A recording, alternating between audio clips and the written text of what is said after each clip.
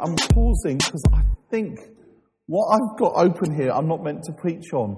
Literally, as I walked up here, I think the Lord said to me, it's meant to be something else. And this is going to be crazy because I don't have the passages out, but we're going to have to see how we go. I actually I think we're meant to look at the subject. I'm going to put my watch here. If I look at my watch, my iPhone, while I'm talking to you, it's not because I'm bored and I'm reading my text. It's I just with my eyesight, I can't see the clock back there, so I'm just going to check that we don't go past midnight. Okay? I'd like us just to look together this evening at the subject of intercession. Now, before you go in your heart, oh no, not another talk that's going to make me feel guilty about how much I should pray and how little I pray. I hope it's not going to do that. I want us to step back a bit and look at intercession as something that is a lot bigger than praying for others. It involves praying for others, but it's a lot more than that. True biblical intercession is about standing in the gap. And to be an intercessor is to be someone who stands in the gap between God and other people. It's a priestly function.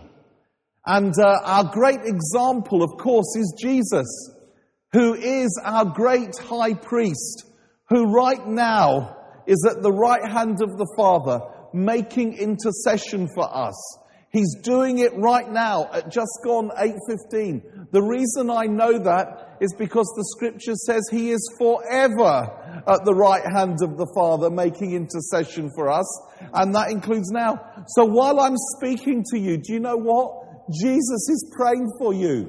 And he's probably praying particularly hard right now because you need it. And he's praying for me. He is the great intercessor. It's a priestly function. He stands in the gap. And that's what he did supremely on the cross. On the cross, when he prayed, Father, forgive them. They don't know what they're doing. He was making intercession for us. As he hung on the cross, he was praying for us. But what brought him to that place? And what are the essential ingredients of intercession? I want to suggest there are three things, three ingredients to true intercession. The first is identification. The second is agony. And the third is authority. It begins with identification. And we see it in the life of Jesus. God did not open a window in heaven one day and shout down, I love you. He came himself. He took our skin. He became one of us. And he identified. God identified with sinful humanity. And do you get the degree to which he identified? Do you understand the depths to which God identified with his creation, the Creator with his creation? He didn't just take on our flesh for a season. God took our whole humanity, and somehow God, the Son, without for a moment becoming any less God, became at the same time fully a human being. Now, at the other side of death, we will rise, those of us that know him, and we will meet him, and heaven and the new earth will be populated with believers. But you know, tonight, there's actually just one man in heaven, and his name is Jesus. His name is Jesus. Forever, God identifies with us. And he walked among us. He moved into the neighborhood, to quote Eugene Peterson's version of of that passage at the beginning of John's Gospel. And in his identification, he took on the agony that was associated with identification. He took on the agony of standing in the gap, the agony of the cross. And out of that comes true authority. And you don't just see it with Jesus. If you look with me at the Moses in Exodus 32, verse 31. Now the story of Moses and the people of Israel was a story of Moses led the people of Israel through the desert for 40 years. And for 40 years, they did nothing but moan and groan and complain. They were the church from hell. It was like for 40 years, they rebelled, they moaned, they groaned, they wouldn't do what they were told, they complained. You know, even before they crossed the Red Sea, they started complaining. Oh, why did we listen to you, Pastor Moses? What are we doing here? We're either going to drown or the Egyptians are going to kill us. We shouldn't have listened to you. It's terrible.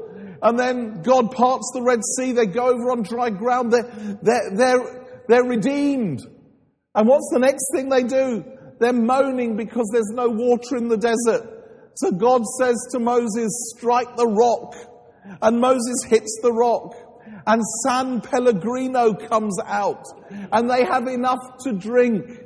And then pretty soon they're complaining again. We're going to die of hunger in this desert. There's no food. So God provides a miracle every day with a double portion on one day to last for two. A miracle of manna every day. And what do? After a while, they're complaining again. Oh no, it's not manna again. And we had that yesterday. Why can't we have something else on the menu? It's always manna. It's always flipping manna. And you know what they were doing? They were complaining. And they said, in Egypt, we had garlic and cucumbers. They have been set free from slavery. And the best they wanted to go back to Egypt to have some garlic, the morons. I mean, what were they? French? It's unbelievable. It's unbelievable. You see, they got that mentality of grumbling and complaining from being slaves in Egypt. They've been slaves for so long, they complained and grumbled under their oppression. They'd been set free, but they still had the mentality of slaves. And the easy bit for God was getting Israel out of Egypt. The hard bit was getting Egypt out of Israel. That's why a journey that should have taken 11 days, if they walked at an average pace in a straight line, took 40 years. God had them going round and round in circles until a generation arose that forgot they were being slaves. And you know, at the end of 40, can you imagine leading a people and they grumble for 40 years? And then at the end, Moses goes up the mountain. He goes to a soul survivor festival. And he has an encounter with God. It's amazing.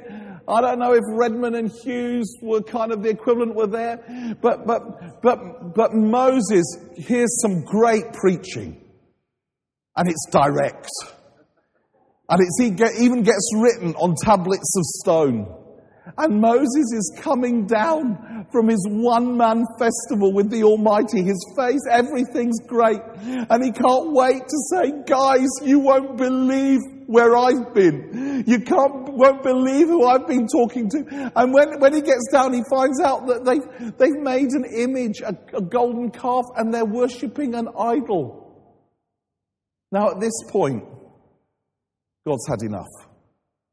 And God actually says to Moses, he says, Moses, I've had it with these people. I've actually had it with them. You know what? I think I'm going to destroy them. And I'll start again with you and your family, Moses. Now, I'm sure your church is a lovely church, lovely people. I've been pastoring a church down the road in Watford for 20 years. And I need to tell you, my church at times has displeased me. They have annoyed and upset me. You're going to find this hard to believe, some of you. But there have been times when they have not laughed at my jokes. There have been other times when they've said, we've heard those jokes before. And there have been times over those 20 years where if the Lord came to me and said, Mike, I've had it with Soul Survivor Watford.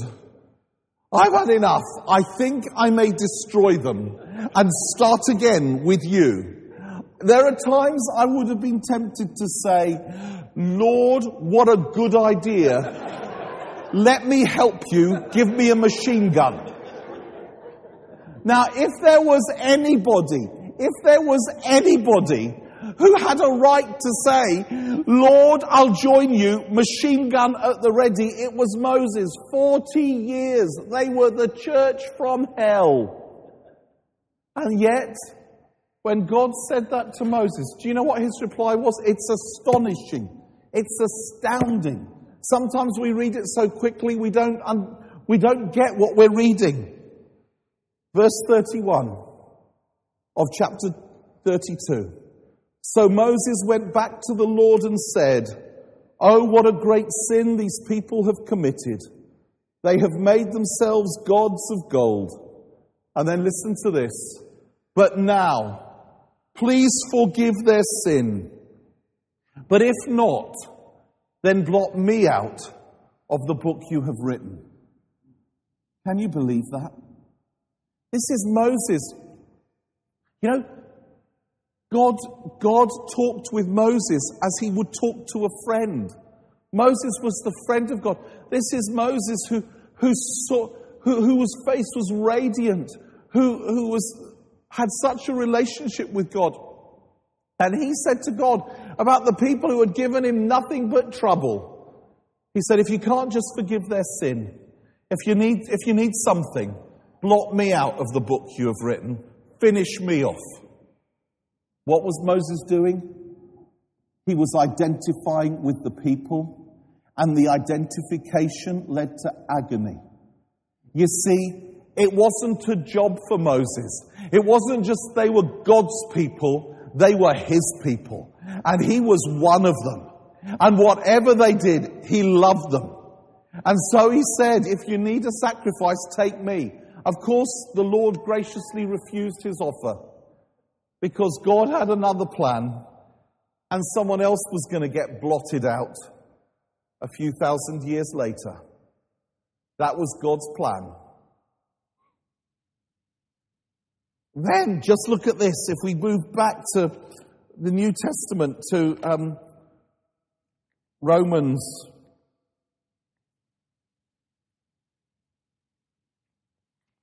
I think it's Romans 9. Romans 9. You know, Paul, from the moment he became a Christian, he was persecuted by the Jews. They went after him with a vengeance. They tried to kill him, to murder him. They stoned him. They left him for dead. 5 times he received from the Jews the 40 lashes minus 1. They chased him out of town. Some say maybe they were his thorn in the flesh. No one quite knows. They were on his back everywhere he went. And yet, Paul says this amazing verse, 2 verses, 3 verses, in Romans 9, verse 1. I speak the truth in Christ, I am not lying. My conscience confirms it in the Holy Spirit. I have great sorrow and unceasing anguish in my heart, for I could wish that I myself were cursed and cut off from Christ for the sake of my brothers, those of my own race, the people of Israel. Can you believe that?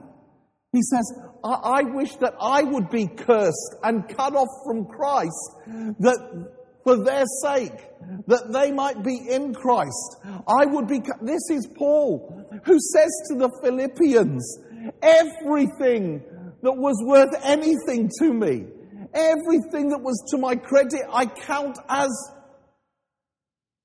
rubbish is the polite translation. I count it as excrement, he says, compared to the surpassing greatness of knowing Christ Jesus my Lord. You know what he says? The Philippians, he says, I want to know Christ and the power of his resurrection, full stop. Isn't that a great verse we can put on our walls, right in our Bibles? I want to know Christ and the power of his resurrection, full stop. Except there's no full stop. You can't do that with the Scripture. I want to know Christ and the power of his resurrection and the fellowship of sharing in his sufferings, becoming like him in his death, so that somehow I may attain to the resurrection of the dead. You see, God did something in Paul. When Paul was converted on the road to Damascus, when God met him, then God said to one of his servants, a guy called Ananias, go to a street called Straight. You'll find Saul of Tarsus there. Pray for him. He's a little bit blind at the moment, that he might be healed. And Ananias, and I'm paraphrasing here, he says to the Lord, Lord, are you sure about this one? Haven't you read the papers recently? This man's been killing us. And the Lord says, go. He is my chosen instrument to bring the gospel to the Jews and the Gentiles, and I have shown him how much he must suffer for my name. How about that, getting that at your conversion?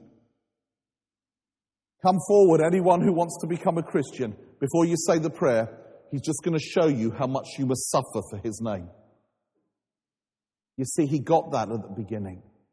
That's why for Paul, he wanted to know Christ and the power of his resurrection, but also equally, just as much as the power of his resurrections, he wanted to know the fellowship. There's a fellowship that's unique fellowship, that's a sweet fellowship of sharing in his sufferings, becoming like him in his death.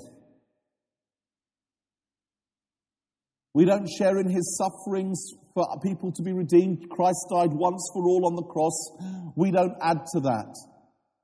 But as Moses said, take me for them, Paul said, take me for them. Because I don't just know your love for me, I've now received your love, your burden, your heart for them. And as you identify with them, I identify with them. As you, Lord Jesus, go through the agony of identification, so I want to have the fellowship of sharing in your sufferings. Do you see? Do you see how important this is?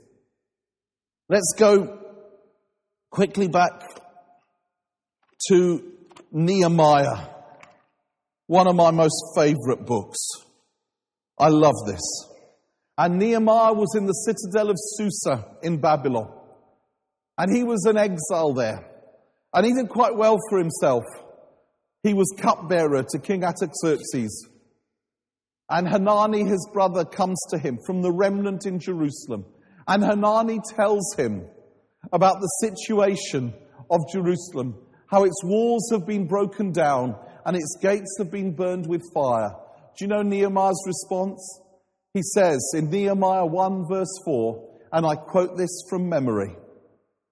He says, when I heard these things, I formed a fundraising committee and started a marketing drive. No, he didn't. He said, when I heard these things, I sat down and wept. For some days, I mourned and fasted and prayed. For some days. You see what Nehemiah did? Before he allowed God to break his heart. Any true ministry for the Lord begins with tears. If it's authentic, it begins with tears. They that sow in tears will reap in joy, says the psalmist. We all want to reap in joy. The necessary precondition is sowing in tears. God breaks our heart, because when he does that, then we have his heart. And when we have his heart, we don't give up.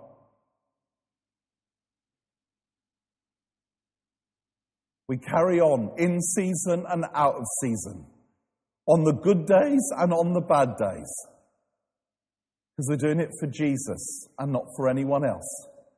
And he's looking at us. And it's like, well, the church has collapsed today, Lord, but I'm going to carry on because you're watching. The ministry's out of money today, Lord, but I'm getting up this morning and I'm going to serve you in whatever you give me because you're watching. And then Nehemiah, before he goes back to Jerusalem, he prays an amazing prayer. We haven't got time. We haven't got time to look at the whole prayer. But there's one bit I want to tell you that's really important. Nehemiah says at one point, I confess the sins we, your people, including myself and my father's household, have committed against you. We have acted very wickedly towards you. We have not obeyed the commands, the laws, and the decrees that you gave us. The amazing thing about that is everything we know about Nehemiah suggests he was a righteous dude. He was a good guy. And if I was Nehemiah, I would have been tempted to pray, Lord, I confess the sins they have committed against you. They have acted very wickedly towards you. They have not obeyed your commands, your laws, or your decrees. Lord, what are we going to do about them? He doesn't do that. He identifies with the people. He's one of them. I don't stand apart and look, I'm one of them. Was he more righteous than they were? It appears so. But there's someone who was even more righteous than Nehemiah by a long way. And he identified with the people. And he took their sin and their pain and their brokenness. You see, he did it for redemption. We did it. We do it because we love him and because we want to have the fellowship of sharing in his sufferings, becoming like him in his death. Now, I don't know what you think is the weirdest book in the Bible, but I have to tell you, I am convinced that there is a weirder book than Revelation. And it has to be surely Ezekiel. Anyone ever read Ezekiel? It is weird. It is wacky. And honestly, you know, Ezekiel, it's full of visions and it's full of weird pictures. You know, wheels within wheels and chariots of fire and dry bones coming together and all sorts of bizarre things. And rivers that start as little streams on the ankle and then you could almost drown in them and everything. If I didn't know better, I would suspect that Ezekiel was popping a pill when he was writing some of this. He was taking an illegal substance, but I do know better. But it's certainly weird and wacky. And of all the weird and wacky bits in Ezekiel, if you want my opinion of what is the most weirdest and the wackiest, I'm going to tell you, even if you don't want my opinion, it's found in Ezekiel chapter 4. Now, I don't know about you, but I've wasted too much of my Christian life. You know what I've done for much of my Christian life with the Bible? You know the bits that I don't understand, because when you read the Bible in a year, or try to, you know what you do? In order to get through it, what you do is you go through Leviticus like this. Don't understand it, but I've read it. I put my eyes down it. And then you stop at the bits you do understand. Well, that's fairly useless to study the bits you do understand, because you already understand those. But anyway, well, I did this with Ezekiel, and I just want us not to rush through this. I'm going to read you this this prophetic act, and I want you to understand what exactly is going on.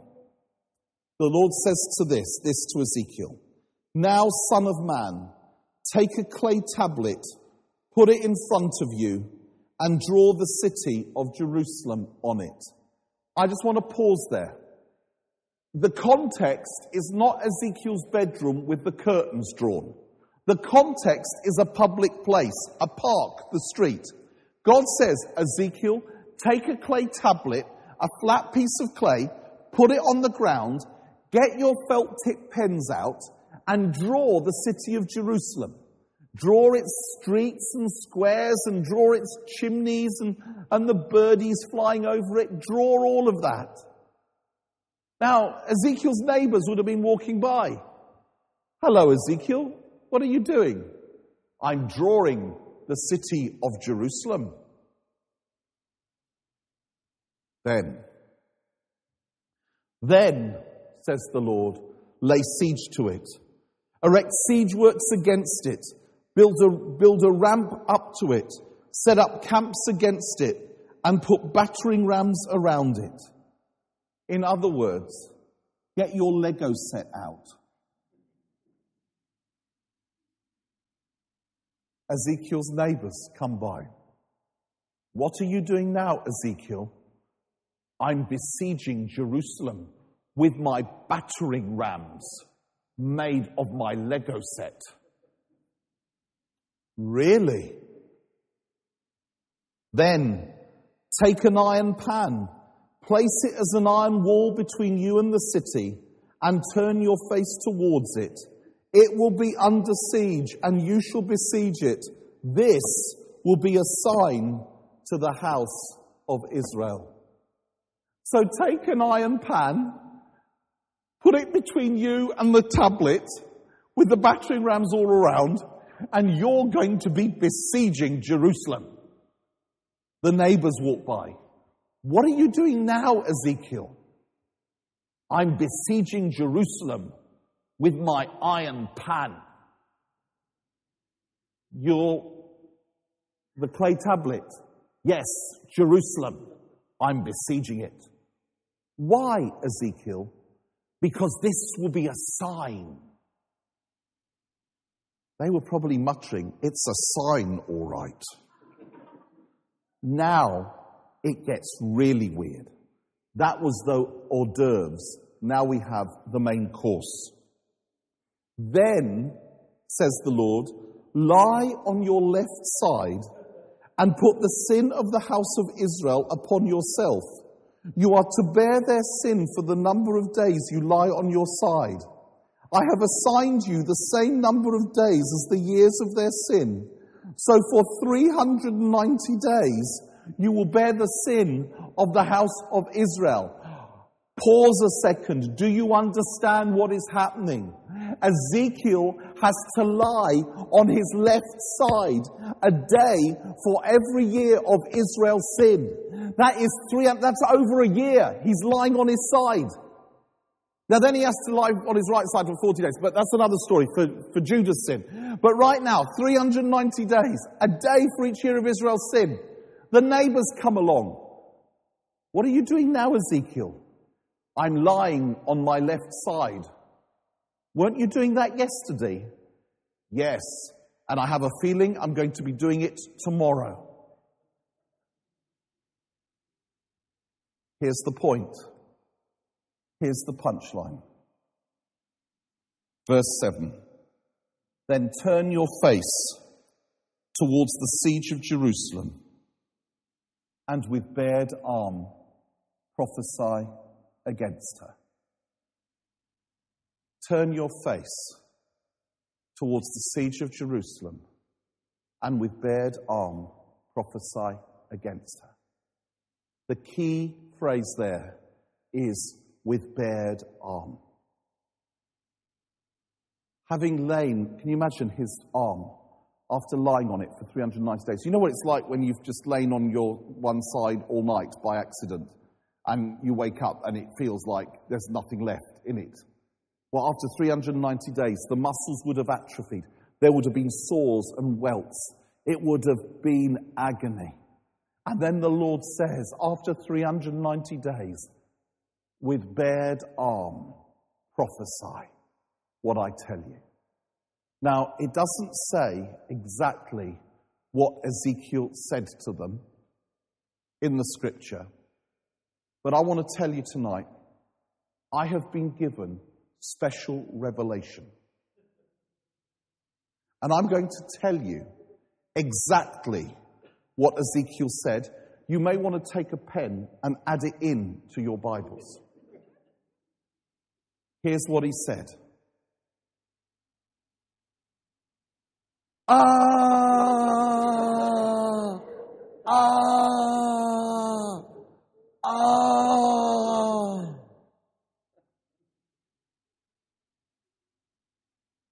You see, God isn't just looking for people who will prophesy his words.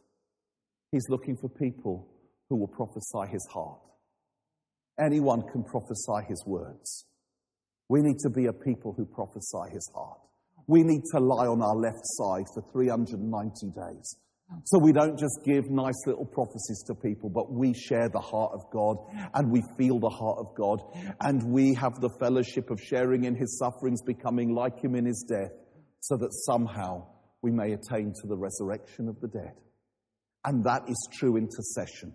True intercession is sharing God's heart for his world, for his church, and standing in the gap and identifying and then going through the agony of identification. And out of that comes authority. Jesus went through the cross, and now he's at the Father's side. And one day every knee will bow, and every tongue confess that Jesus Christ is Lord, to the glory of God the Father.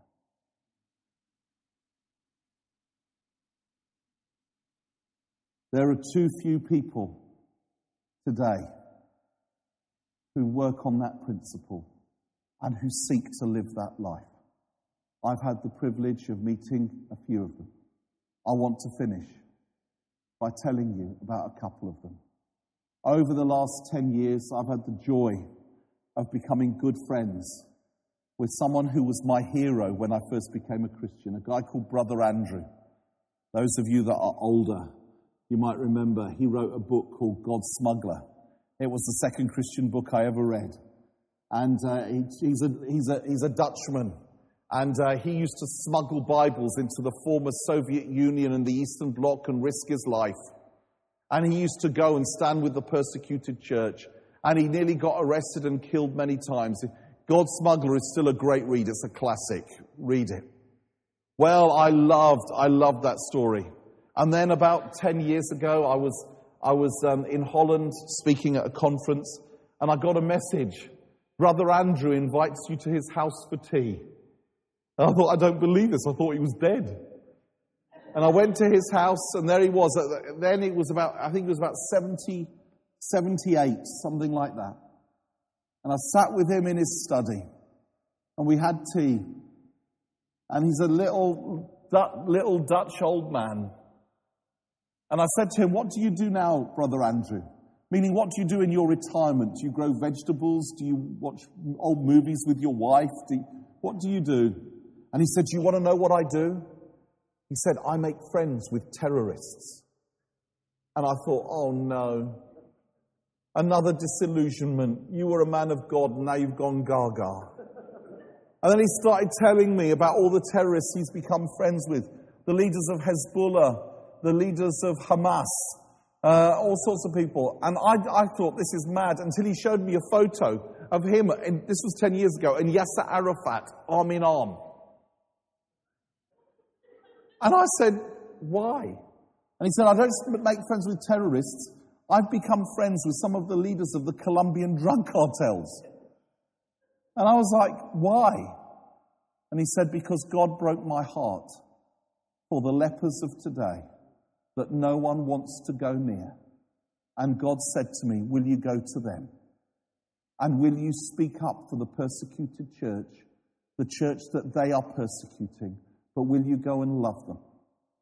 And so, this crazy old Dutchman, he went to Israel and he found them. You know, in the years when the leaders of Hamas were fugitives in the mountains of Lebanon, he went looking for them and he found them. How he didn't get killed is a miracle. And you know this guy, he tells them off. He says to them, you shouldn't kill people. You need to receive Jesus. Jesus loves you. He's not making friends with terrorists because he's telling them they're all right. You know, this guy he's a Christian. You know, he's a follower of Jesus. He's going to share God's love. And he's done the same with some of the leaders of the Colombian drug cartels. And the stories are amazing of some of the things that have happened behind the scenes. Just 3 years ago, he was going to come to Soul Survivor and speak to our young people. He did it about 3 years beforehand. And just before he cancelled, and I was like, what the message that was given to me is something else has come up. And I was really cross. I was a bit offended. Well, something better's come up, has it? But it's Holy Trinity Brompton have invited you to something. They got money. By the way, I love Holy Trinity Brompton. That's why I can say that. And it was like, what is it? And I found out weeks later. Do you know where he was instead of being at our festival in Somerset? He was secretly in Afghanistan, baptizing 17 new believers in a river. He's now 88 years old. He's still going for it. I saw him a few months ago. In fact, I interviewed him, we filmed it. Because I want to give a copy to every young person that comes to our events. I want them. Anyway, that's another story. And you know, here's my point. He's a scary man. He's 88 years old and he's scary. When he talks, he has an authority. About a year ago, at the end of our meeting, Andrew said, before you go, Mike, let's pray together. And I prayed first. And I prayed one of my best prayers. I really did. Lord, bless everybody, especially mums and dads and grannies. Amen. And then there was a pause. And this 88-year-old man prayed this prayer very quietly. And if anyone else had prayed this, I would have said it was hyperbole, exaggeration. He said this, and I'll never forget it. Lord Jesus, I ask that you give us grace and mercy and love, that we would be willing to crawl on our hands and knees through a field of broken glass if on the other side there is one sinner who needs to hear your gospel. And then he sighed and he said, Amen. And you know what? I knew he meant it. Because he's been doing that all his life. All his life. And you know, at one point, I said to the Lord, why do you keep picking on him? Hasn't he done enough first time round with all the smuggling the Bibles? I mean, he's an old man now. Why can't you pick on someone else? Why does he have to do all that? And do you know what I just sensed the Lord saying to me? I asked many others, but he was the first to say yes. He was the first to say yes.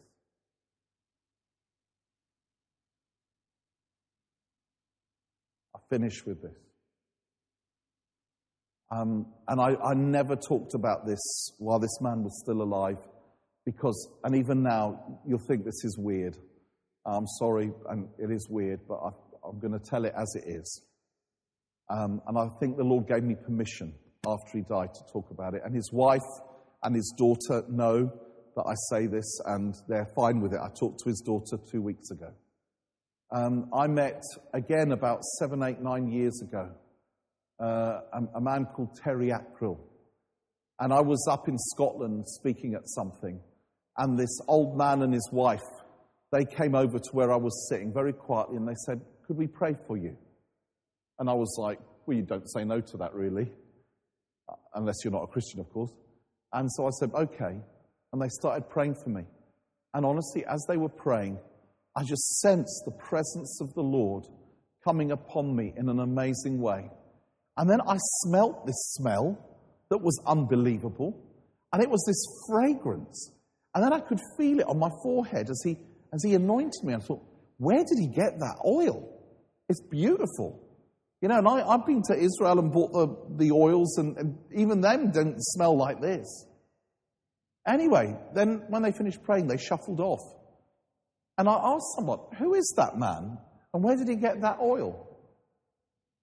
And this guy said to me, we don't talk about it very much, but when he's praying for people, the oil comes on his fingers supernaturally. Sometimes it drips. And God shows him who he's to pray for and what he's to pray. I got to know Terry and his wife. And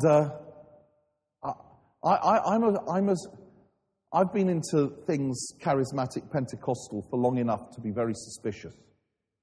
You know, I don't want to get hoodwinked again. So we invited Terry. I invited Terry to come and hang out at our festival. And to my shame, I need to tell you this, I wanted to make sure it wasn't a trick, so I had him followed. So different people on my team, they would follow him wherever he went, and we'd talk to each other. Where's he going? He's getting up. Okay, you two, follow him. Where did he go? He went to his car. He opened the boot. What did he get out of the boot? Did he put his finger in anything? No, we were looking, we had binoculars. He didn't put his finger in anything. He just got a Bible out. And where did he go? He just came back and sat down. Okay. So is that, because I just wanted to make sure it wasn't a trick. But do you know two things? One, there was times when I was watching. Because you know, when you're leading young people, you don't want to lead them into nonsense. And he had a short sleeve shirt on, and his fingers were dry.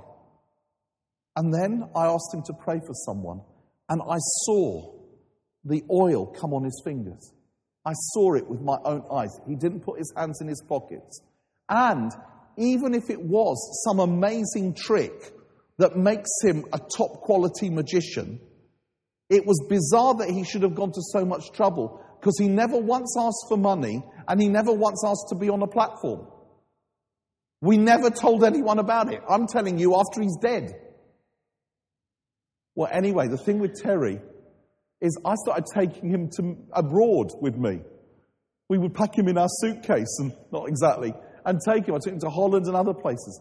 And do you know, there were times at the festivals when, as I was starting to lead a ministry time, Terry would shuffle along the back, and he'd go to the side of the stage. He'd never get on the stage. He'd stay at the bottom, and he'd go, and I'd go over and I'd say, what?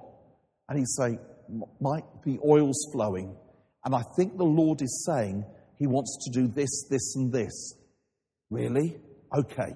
And then he'd shuffle back, and I'd go and stand on the platform, and I would say, I think the Lord is wanting to do this, this, and this. And then the Lord would do it. And I'd get to look good.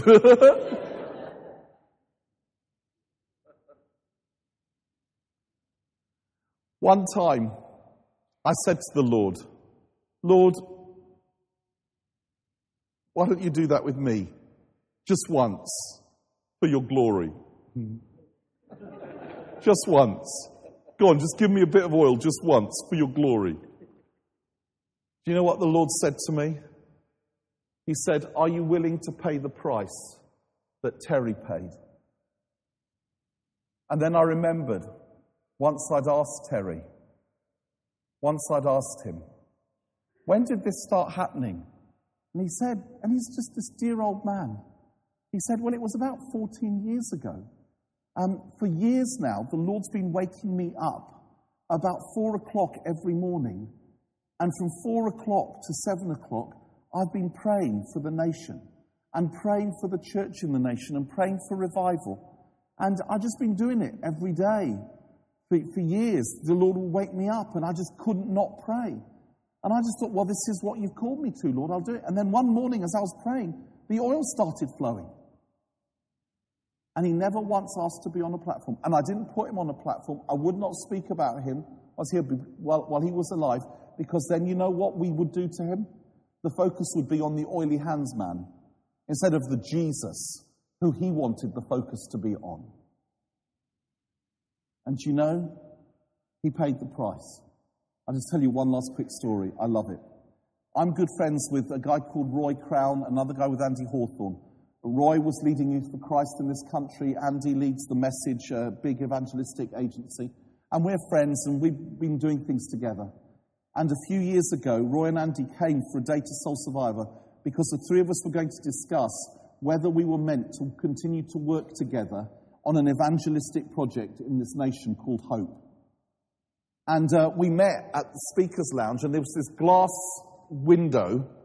And when we came and sat down, it was lunchtime, it was empty, and I'd just seen before Terry and his wife had gone down to lunch.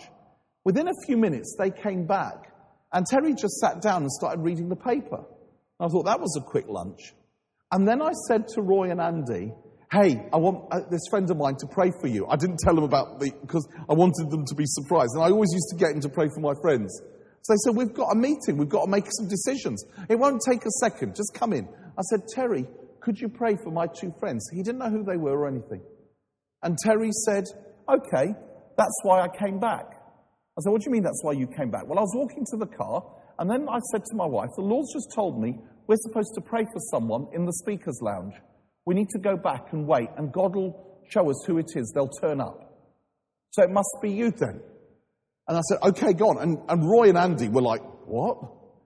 Anyway, he was about to pray for them, and then he turned to me and he said, Mike, I can't pray for them. And I was like, what do you mean you can't pray for them? I said, why not? And he said, look, the oil is flowing from 3 of my fingers.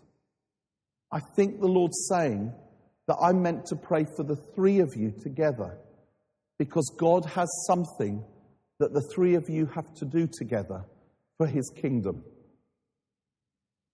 So now we're doing Hope, an evangelistic initiative that is going all over the country. Thousands of churches getting involved. Something like that saves hours of committee meetings. Intercession is standing in the gap. Identification. Will we identify with this nation? Will we identify with the whole of the church? Will we go through the agony of that identification? Or will we stand apart? Out of that place comes true spiritual authority. That's where miracles happen. That's where lives are changed. That's where people are turned upside down. They that sow in tears will reap in joy.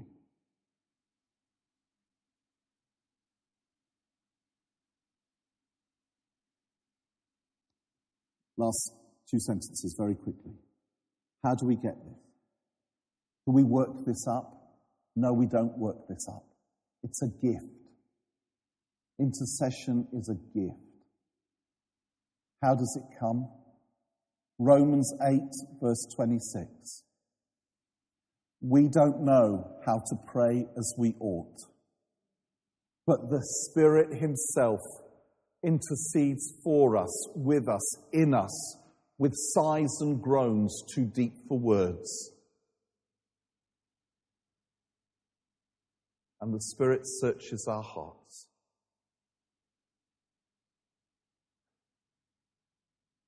It's a gift. And we're going to pray for that gift right now. We're going to ask the Lord to birth something in us. And we're going to see what happens.